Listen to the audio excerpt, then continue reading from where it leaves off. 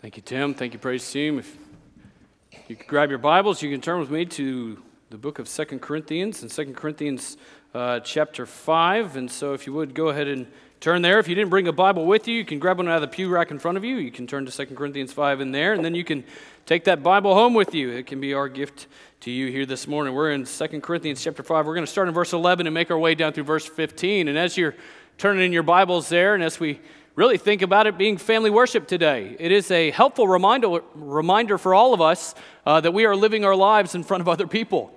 That is, maybe we tote them up here to make announcements, or maybe as we are rustling around in the pews, or maybe as we're watching some other people wrestle around in the pews just for fun. It is a reminder as we think about family worship. We live life together. And that as we live life together, we are living lives that are commending something or someone to those who are around us. And that God has called us to live commendable lives for His glory, but we often wonder, what does that look like? What does a commendable life look like? What is the sort of guiding principle behind all of that? How does the Bible define these things? Well, thankfully, that is where we find ourselves here in 2 Corinthians chapter 5. That as we think about living our lives commendably, that we will live in such a way that we live persuading others by knowing and being known. And that ultimately our lives, a commendable Christian life, is controlled by the love of Christ. So grab your copy of God's Word and read with me, if you will, 2 Corinthians chapter 5, starting in verse 11 and down through verse 15. And here is what we read this morning. Therefore, knowing the fear of the Lord, we persuade others. But what we are is known to God, and I hope it is known also to your conscience. We are not commending ourselves to you again, but giving you cause to boast about us, so that you may be able to answer those who boast about outward appearance and not about what is in the heart. For if we are beside ourselves, it is for God. If we are in our right mind, it is for you. For the love of Christ controls us, because we have concluded this, that one has died for all, therefore all have died. And He died for all, that those who live might no longer live for themselves, but for Him who for their sake died and was raised. Let's pray together. Heavenly Father, teach us this morning. Teach us together as families, united together as one family through faith in Jesus Christ, to live commendable lives according to what you have said. Father, in so many nuanced details of our own lives, we commend things in life instead of you. Father, bring about great conviction, and Father, bring about great clarity in your grace, that we would live in such a way that Christ would be magnified in our midst, and that all of us together could fix our eyes on Jesus and say, behold, our God and King, look at what He has done. Father, stir our hearts, stir our attention and our affections here together today for the glory of Jesus Christ, our crucified and risen Savior, in whose name we pray. Amen. So by the time we get to this section of 2 Corinthians, we've come a long way in thinking about who God is and what He has done. I mean, we can think about all the way in the beginning, think about the grace and peace of the Lord, and we can think of the God of all comfort, and the God who raises the dead, and the God who is always triumphant and leads us in triumphant procession, the God who is shaping our lives to be ever increasingly more Christ-like, the God who in the midst of even the most hard details of life stirs us to great conviction and courage to walk in faithfulness to Christ, to live pleasing to Him in every way, knowing good and well that we are accountable and we will stand before the judgment seat of Christ, which is where we ended last week. And so when we read that little word there, therefore, we know that loaded into that is a lot. That on the basis of the reality of the judgment seat of Christ, knowing good and well that we will give account of our lives before the Lord, He says, therefore, knowing the fear of the Lord. The fear of the Lord matters, doesn't it? Now, we talked about this to some degree when we were in the book of Haggai not too long ago, but it is helpful for us to remember the distinction, because there is a difference when we talk about the fear of the Lord between a believer and an unbeliever. For an unbeliever, the fear of the Lord is a servile fear, afraid that He is going to wreck your life, afraid that He is going to remove your ability to serve yourself in the ways in which you want to serve yourself. Whereas for a believer, for someone who knows Jesus Christ as Savior and Lord, we have what's referred to as a filial fear, a family fear. We see him as Father. We fear him in such a way that we don't want to displease him in any way. We want to draw ever increasingly close to him. So what we find is the fear of God is paralyzing oftentimes for the unbeliever, but for the believer, it is absolutely motivating. So as we think about our ultimate aim, living a commendable life before God and seeking his approval above all else, the fear of the Lord provides helpful guardrails along the way.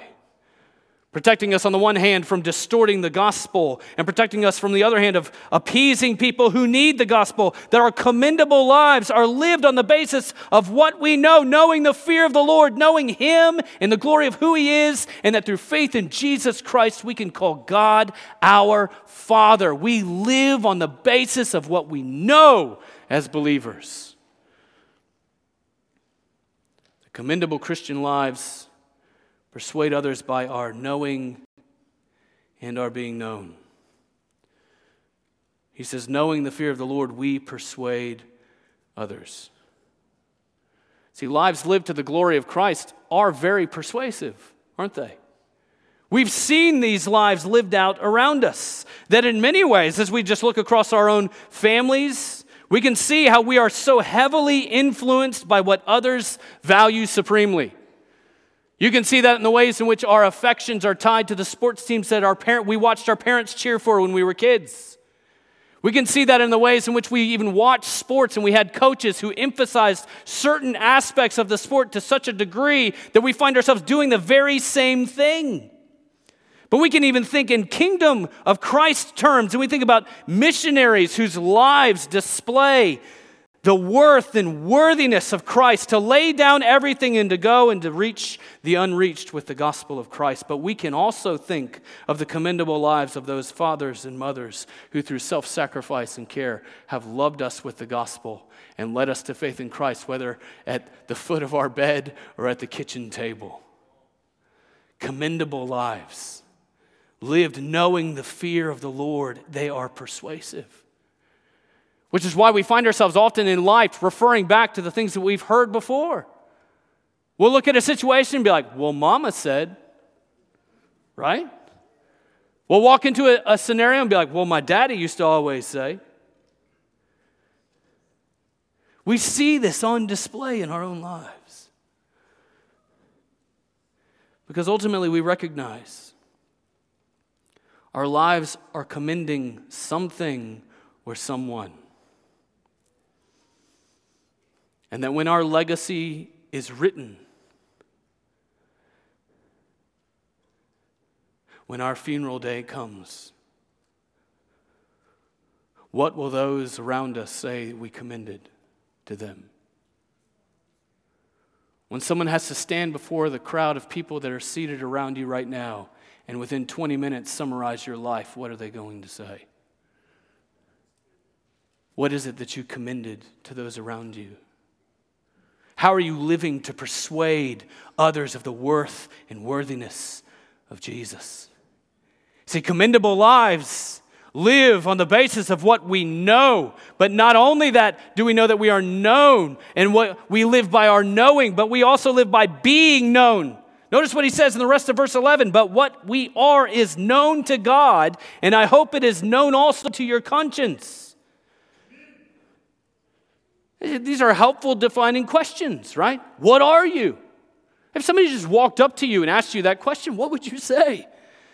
You know, we would rattle off the sort of ways in which we define ourselves in all manner of it. What are you? We'd start to think through our career. We'd start to think through our sort of family structure and everything else, how we are organized in our own minds.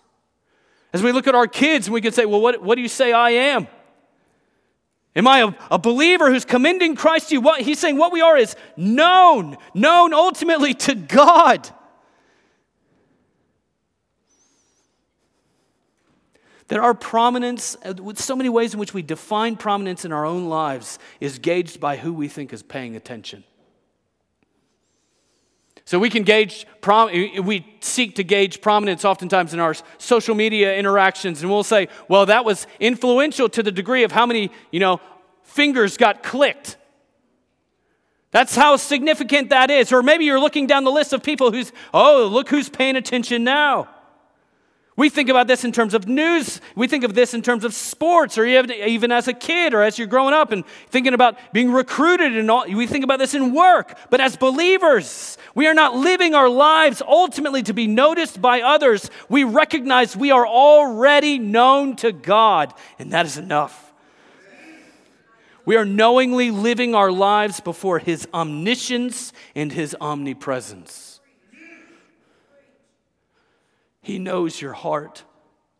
He knows whether or not you're genuine. He knows whether or not you genuinely believe in Jesus Christ as Savior and Lord. He knows to what degree that's on display in your life. He knows your thoughts. He knows the intentions of your thoughts. He knows your issues. He knows your doubts. He's heard every one of your prayers. He knows every time you have cast your anxiety upon Him because you trust that He cares for you. He knows when you have taken the bold approach before the throne of grace, seeking mercy and grace in your time of need. No detail has ever escaped Him.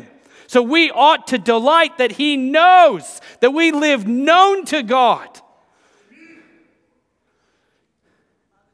That He forgives, and He saves, and He reconciles, and He rewards, and He restores, and He revives. Whether or not our grandkids or our kids ever know, God knows all those tearful prayers you have cried out before Him.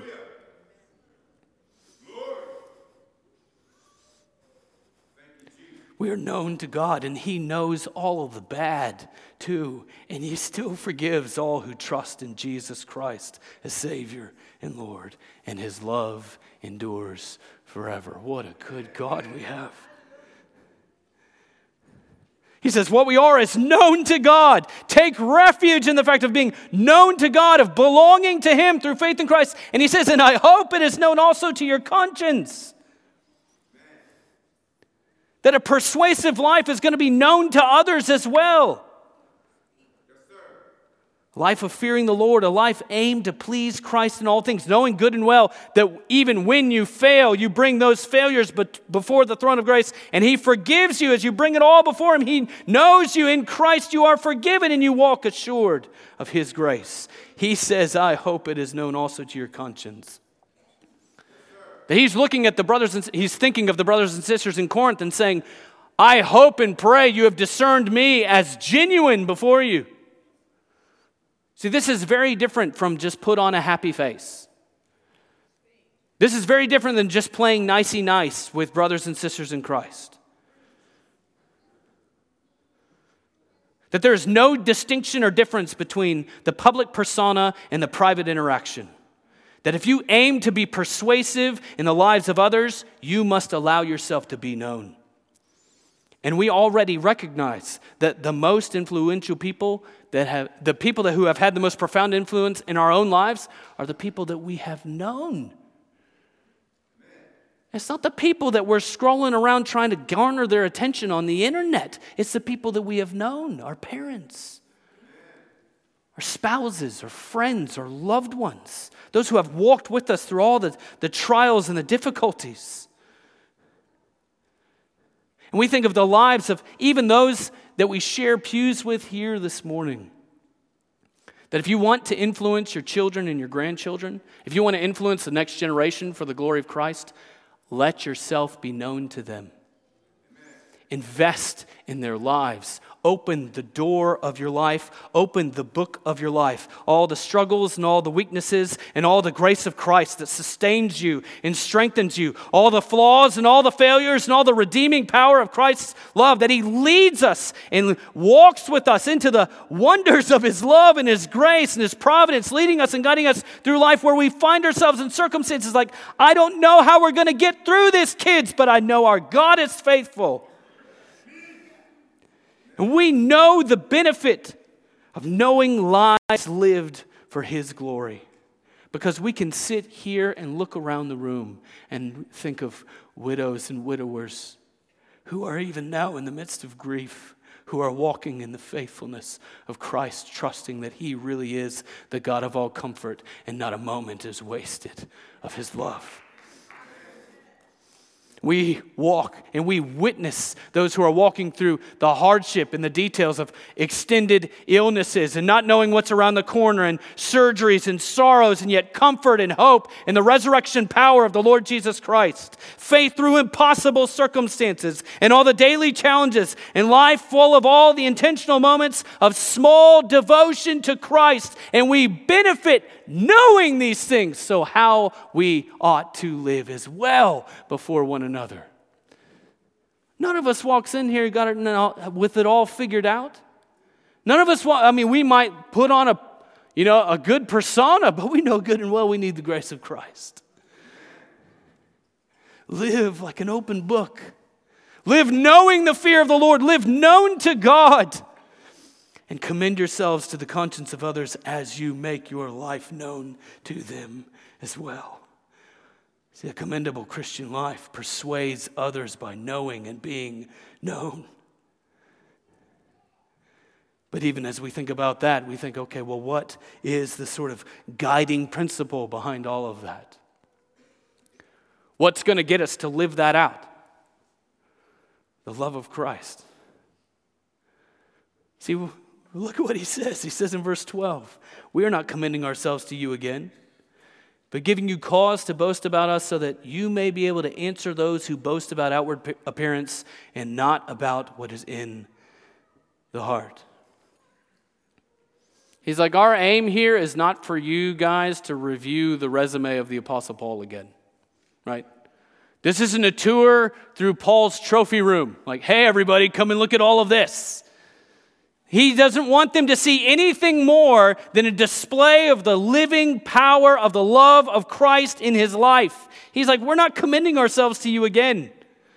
We're giving you cause to boast about us so that you may be able to answer those who boast about outward appearance and not what's in the heart. He's saying our lives are meant to give you cause to boast in Christ. Even the Greek text here, when you get into the word cause or opportunity as it's sometimes translated, the word was used as a military post, forward base from which you would have strategic advance.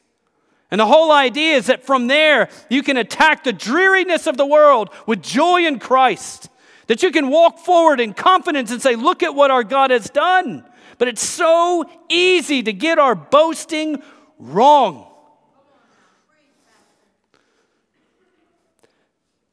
He says you have to have an answer to those who boast about outward appearance and not what is in the heart. I mean, this is the Corinthian church. If you've read 1 Corinthians, you know that there was an outward appearance problem. They were looking for somebody to show out all the time.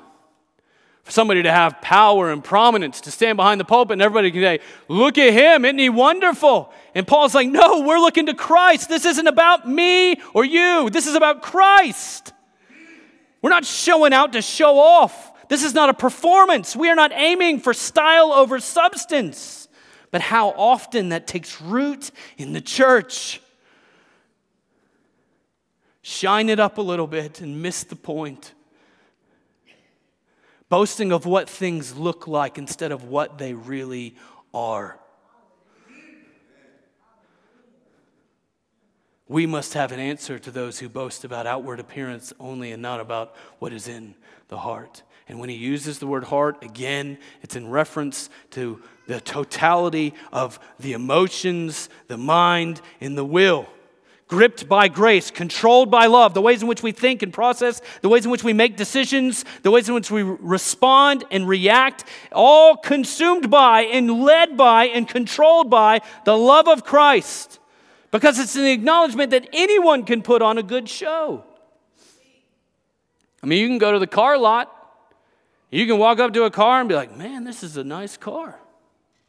It can be all waxed and shined and looking good and everything else. And then you, like a wise consumer you are, you get the Carfax.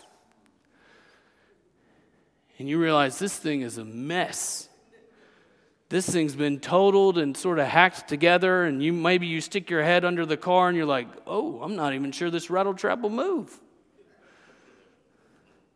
It's easy to make things look nice on the outside. It's a different matter when we take a look under the hood What about our own lives?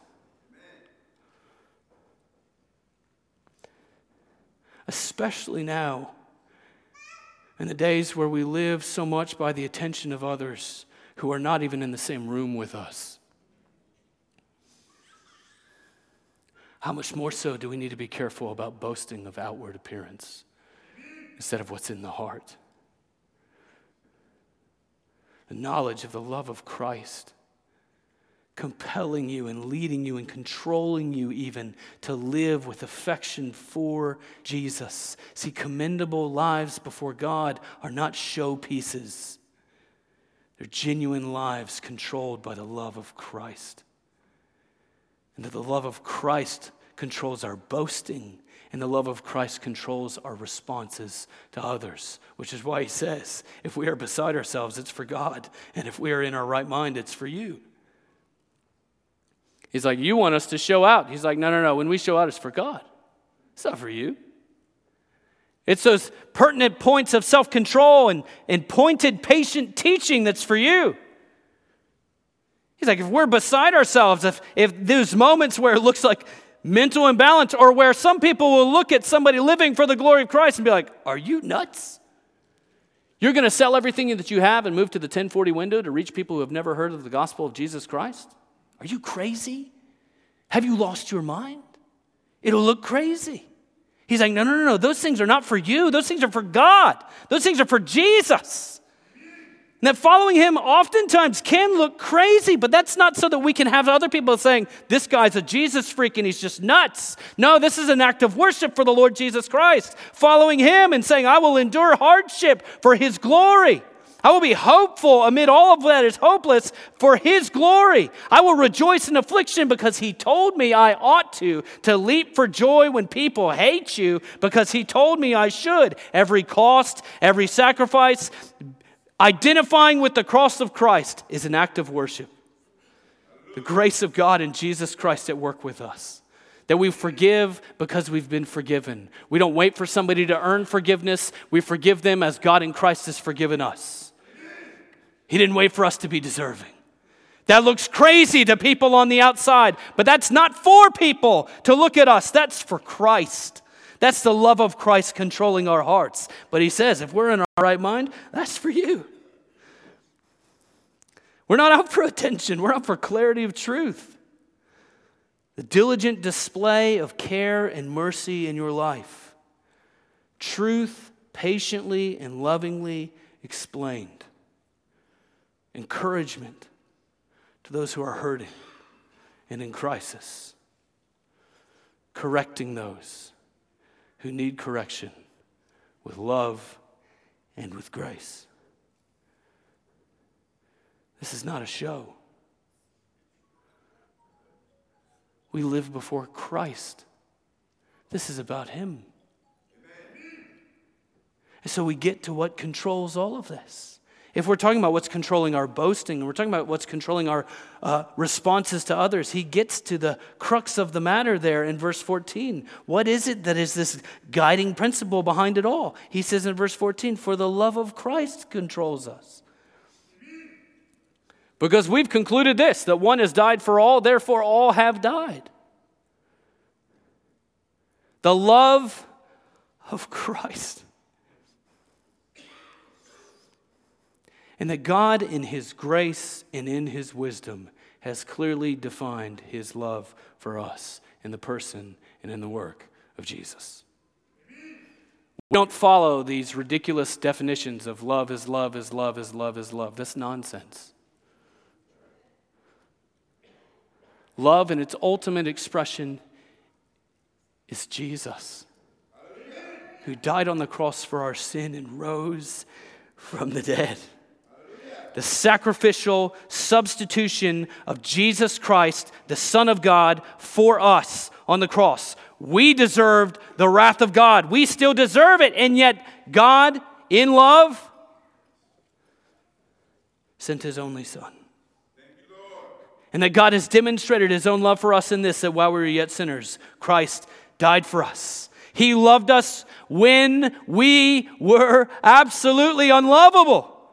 He knew the horror and the stench of our own sin and had every reason to cast us off, and yet He sought us out. He took our condemnation off of our backs, carried our crosses, forsaken in our place, punished in our place, declared it is finished, laid down His life, and 3 days later took it up again. Because He first loved us, we love Him. He sought us. He displayed it. He declared it. And here we are. The love of Christ controls us so that we look around in whatever circumstance we find ourselves, in family worship, in the church, in our friendships, amongst our neighbors, and the love of Christ controls us, holds us together. We love like He loves us, and we love for Him. His love is the source of our salvation, and it becomes the source of our motivation as well. Which leads us to a question here. What's controlling your life? What's the guiding principle of why you're making the decisions that you're making even today? Is it the love of Christ? Love Him, adore Him, worship Him. And that love that He has placed in our hearts overflows into the lives of others as well, because we've concluded this: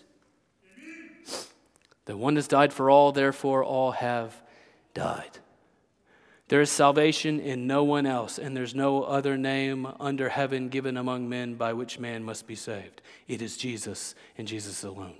His death is sufficient for salvation. No matter who you are, no matter how deep the darkness may be in your life, no matter how proud and self-righteous you may be, no matter how far-flung you may think yourself to be, the love of Christ is sufficient to save you, no matter who you are, what the backstory of your life may be. He says, we've concluded this: one has died for all, therefore all have died. And see, what's interesting here is when you look at this, within the Greek text, there's a causal relationship between the death of Christ and all have died. All have died as a result of He died for all. He has accomplished our salvation. It's not simply that He accomplished the possibility of our salvation. He is our salvation. He has done it. It is complete. So even while we read this, we recognize that not all will be saved, but all who come to Him in faith, who turn away from their sin and trust in Jesus Christ, who died on the cross for their sin and rose from the dead. Anyone who believes that is saved. Anyone who can say, along with the Apostle Paul in Galatians 2:20, I am crucified with Christ. It is no longer I who live, but Christ who lives in me. In the life I now live, I live in the flesh. I live by faith in the Son of God who loved me and gave Himself for me. We can be certain that every person who comes to Jesus in faith will have the all-sufficient, loving Savior receive them. There is enough love here for you as well, to save, to redeem, to reconcile, and to sustain. And that as we receive the immensity of His love, it reshapes our lives as commendable in His sight. He died for all, that those who live might no longer live for themselves, but for Him who for their sake died and was raised. You see, it's specifically tied to His accomplishment of our salvation. That our lives are no longer lived for ourselves. Yes, there's atonement for sin. Yes, there's forgiveness of sin. Yes, there's assurance of everlasting life. And yes, there's more. The love of Christ liberates us from the tyranny of living for ourselves.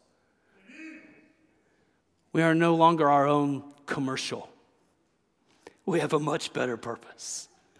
We have a much better motivation. We have a much better reason. We have a much better Lord. We've been liberated so that we're not out to live as in self-promotion, to exalt ourselves.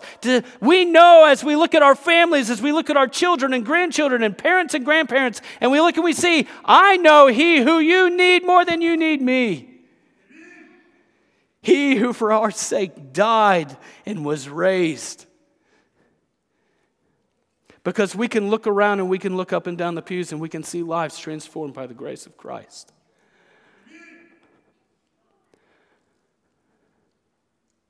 I thank God for the legacy of believing parents. I think back of my dad and some of the things that he walked through as a young man, and the wonder of God's redeeming love and saving him and sustaining him. And I look forward into my children, and I can see how God in His grace has already transformed some of my children's lives. It's amazing. The love of Christ is amazing. And so as we recognize His love and we are controlled by His love, we no longer live for ourselves, but for Him who for our sake died and was raised. Brothers and sisters, we are under new management. With new aims, new motivations, new understanding of a commendable life. We are not out to manage our own brand. We live for Jesus because He loves us. And we love Him because He first loved us. And so we read His word not to get some sort of legalistic understanding or to feel like we can check off of a box, but because we want to know Him. We want to see and know Him, who even though we were so deserving of condemnation, He in His grace has saved us. So we want to bring our needs before Him in prayer. We want to support all of what He supports. We want to worship Him in spirit and truth every opportunity we have. So that in all the details of life, why should I love my wife? Why should a wife submit to her husband? Because of Jesus. Why should I care for my children the way in which God has called me to? Because of Jesus. Why be merciful and compassionate? Because of Jesus. Why weep with those who weep? Because of Jesus. Why love your enemies and do good to those who hate you and pray for those who mistreat you? Because of Jesus. Why bother sowing the seed of the gospel in the midst of a culture where everybody says it's fallen apart, it's fallen apart, it's fallen apart? No, there's therefore now no condemnation for those who are in Christ Jesus, and the gospel is still the power of God to salvation. That's true now, that'll be true tomorrow, and that'll be true as long as Jesus tarries. So look at your children and grandchildren. Tell them of Christ and of His love. Let the love of Christ control us and compel us. Because for our sake He died and was raised. Never get over the gospel. Remember unlovable you. Remember your own sin and your own sin nature. Remember that you are deserving of wrath, that in your unconverted life you are storing up wrath for the day of wrath. You and I, we all deserve hell. But God in His grace and His love sent His only Son who died on the cross for our sin and rose from the dead, that all who repent and believe have forgiveness and everlasting life in Him. He lived in perfect righteousness. He died on the cross. He took our curse. He took our condemnation. He took the justice that was demanded for our punishment. He died and rose again, and in victory He lives, our Lord, unconquerable King, and in Him we have hope. And if your life is not changed by His love, you don't believe it. If your life is not different, having received the love of Christ in your life, you receive something else.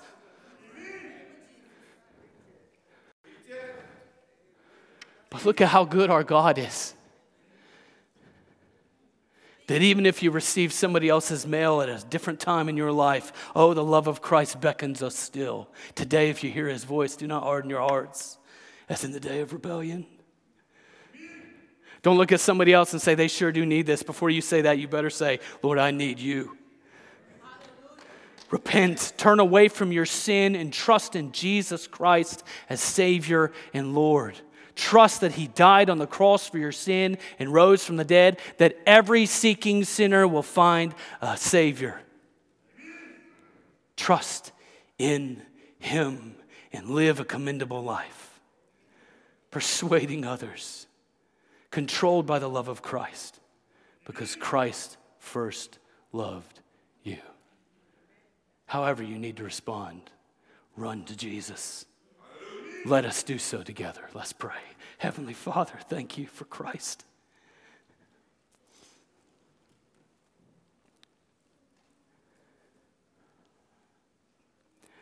God, in this moment now, we all recognize our own unworthiness before You. None of us deserve to know You.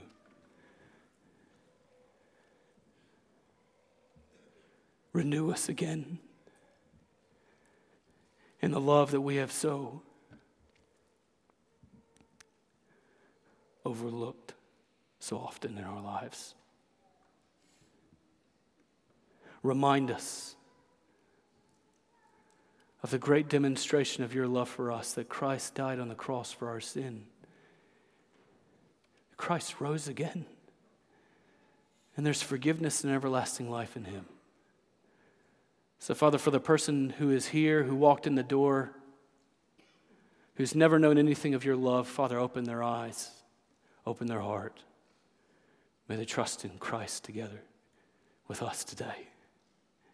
Father, for all of us in here who know you, revive us again in the depth and the wonder of your love for us. That by your Spirit and for your glory, you would not only remind us of your great love, but that you would send us out to live commendable lives, persuading others of your great love and your great grace. God, help us together as a family today. In Jesus' name we pray. Amen.